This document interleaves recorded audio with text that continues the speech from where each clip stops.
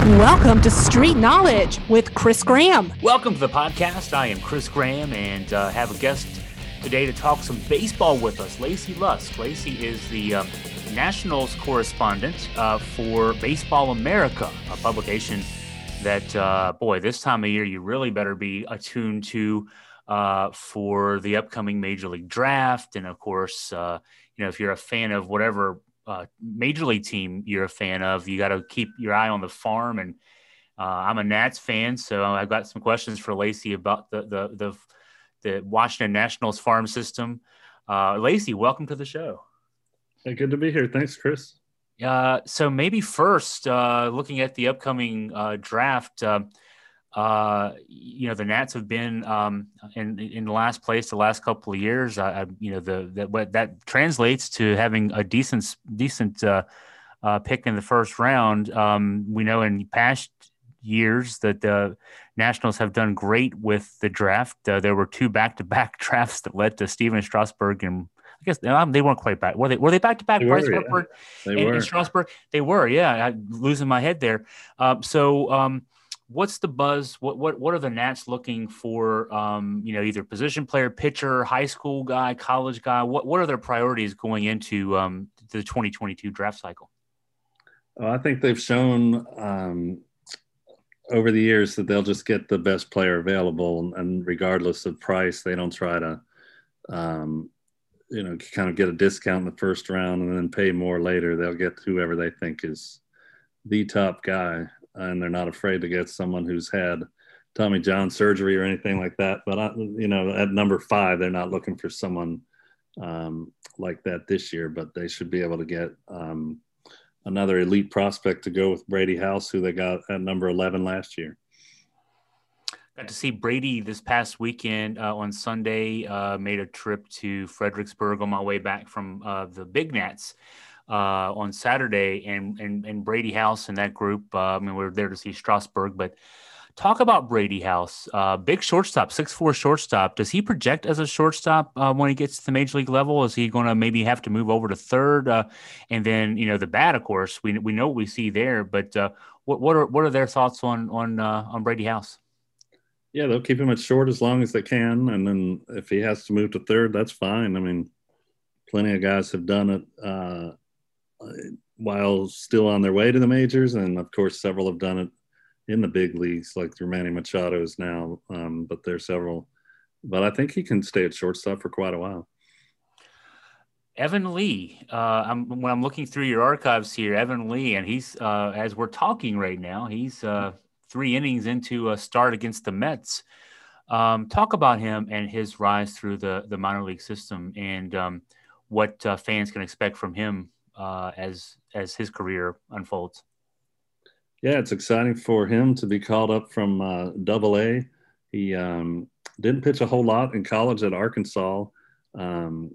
Also hit over 300 as a freshman, kind of a first baseman outfielder.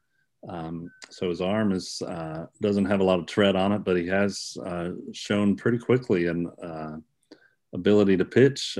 Pitched well last year at High A Wilmington, and was on their 40-man. And when they had a spot open for today, after having to use not playing last Friday and having to play a doubleheader on Saturday, they were looking for a starter today. And I know he had a couple guys on each of the first 2 innings, but pitched his way out of it. Looks calm out there. And he of course, after pitching in the SEC, is pretty high level, and I heard on the broadcast, caught a little of it earlier. 11 guys drafted from his year at Arkansas, and he's the first of those guys to make the big leagues. The Nats at the major league level have made a couple of moves with pitchers. It looks like there's going to be some flux now. We know, Steven Strasburg, if things go well with him in his next start, maybe he might be getting called up to the big leagues soon or relatively soon thereafter. Are there other prospects in terms of pitchers that may be ready to get that call, even for a short-term thing? Like maybe Lee's a short-term guy, but are there other guys who are either ready to make a short-term move or even maybe kind of maybe finish the season with the big club? There was a little bit of buzz about Jackson Tetro, a right-hander, AAA Rochester, who's pitched well in his last few starts for the Red Wings. Other than that, most of their top guys are a little bit lower, or you're looking at Cade Cavalli, who still has to get some command issues straightened out, and I don't think now's the best time to call him up. But yeah, they have a few guys, and they did make quite a few moves here recently to call up some bullpen arms too. So we'll see how many guys get new opportunities.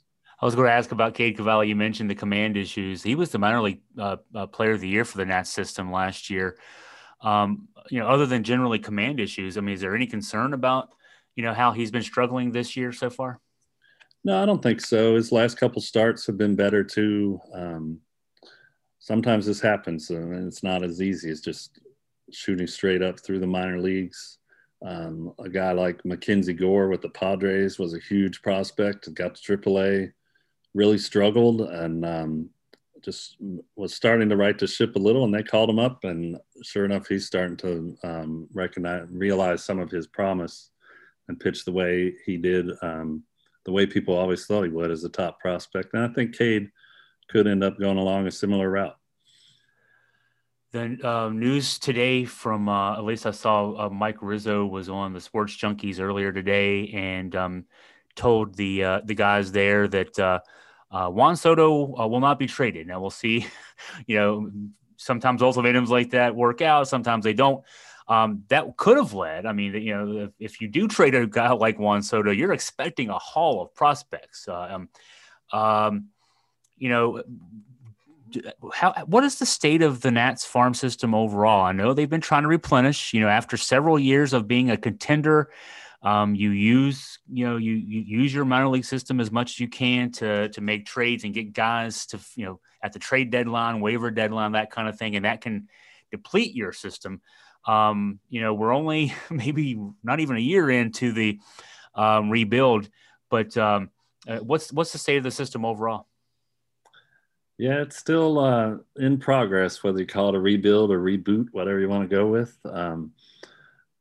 Baseball America had them last in baseball, 30th, and I think bumped up to 23rd after the series of moves right at last July's deadline. So you throw in the number 5 pick this year. They've shown a penchant for making some big international signings, so they could certainly move up toward the middle. And a Soto trade would maybe bump them up in the top 10, but it's probably too early. Maybe a year from now I could see it happening, but I understand Mike Rizzo being as adamant as he was. The report is, one rival exec said he could see Soto getting traded. And obviously the earlier you trade him, the more prospects you get for him. But I think they're building some around him and could be enough for him to think about staying. But it's too early to make a call like that this year. I understand that. Yeah. So let's talk about the book project you're working on with David Driver. We had David on last week, and we were talking about quite a few things, his book on European basketball. But you guys are looking at baseball in Virginia particularly, right? That's the focal point. Talk more about what this project entails, and I guess it's coming out relatively soon, right? Yeah, by the end of the summer is the goal. David has done the bulk of the work on it, to be honest, and it really covers the whole state, every level, every kind of county and city, lists guys who've been in the big leagues who have made a big impact. Even, you pretty much name it, high school, college, the major leagues, coaching fraternity.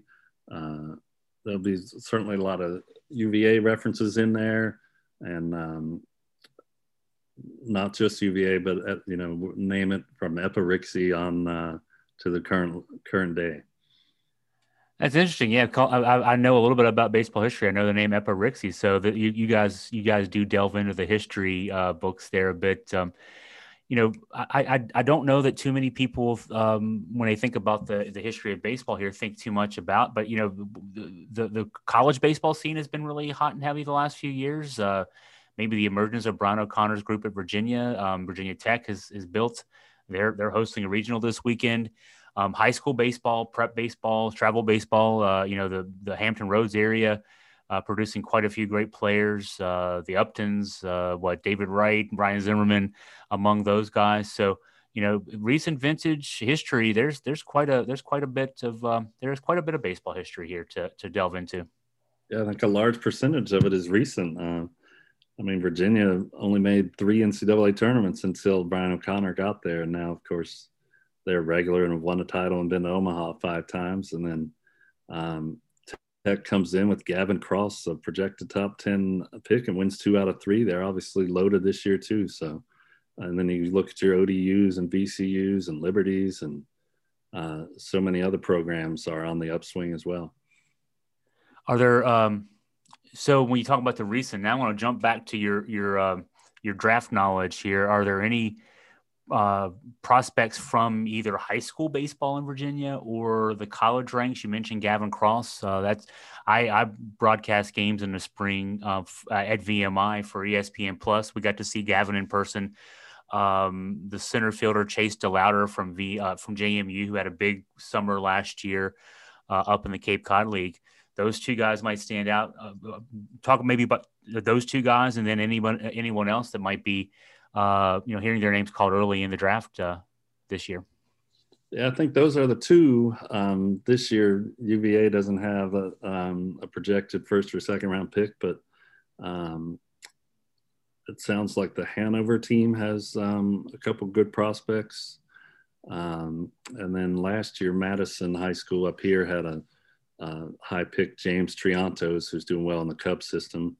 I don't think there's anyone quite as high as him this year, but next year I saw there are a couple guys in the top 100 from Virginia, specifically from Northern Virginia. So how do you do your job? As a fellow journalist, I'm curious, what's a day like for Lacey in terms of, monitoring, just the baseball world and then focusing through the Nats? I mean, how do you keep up with everything? Oh, I don't try to do everything, that's for sure. I was the minor league editor at the actual office in Durham from 1997 to 2001. So that was more of a all day, every day, keep up with the minor leagues. In my current role as correspondent, I just chip in once a month with a feature on a different Nationals minor leaguer.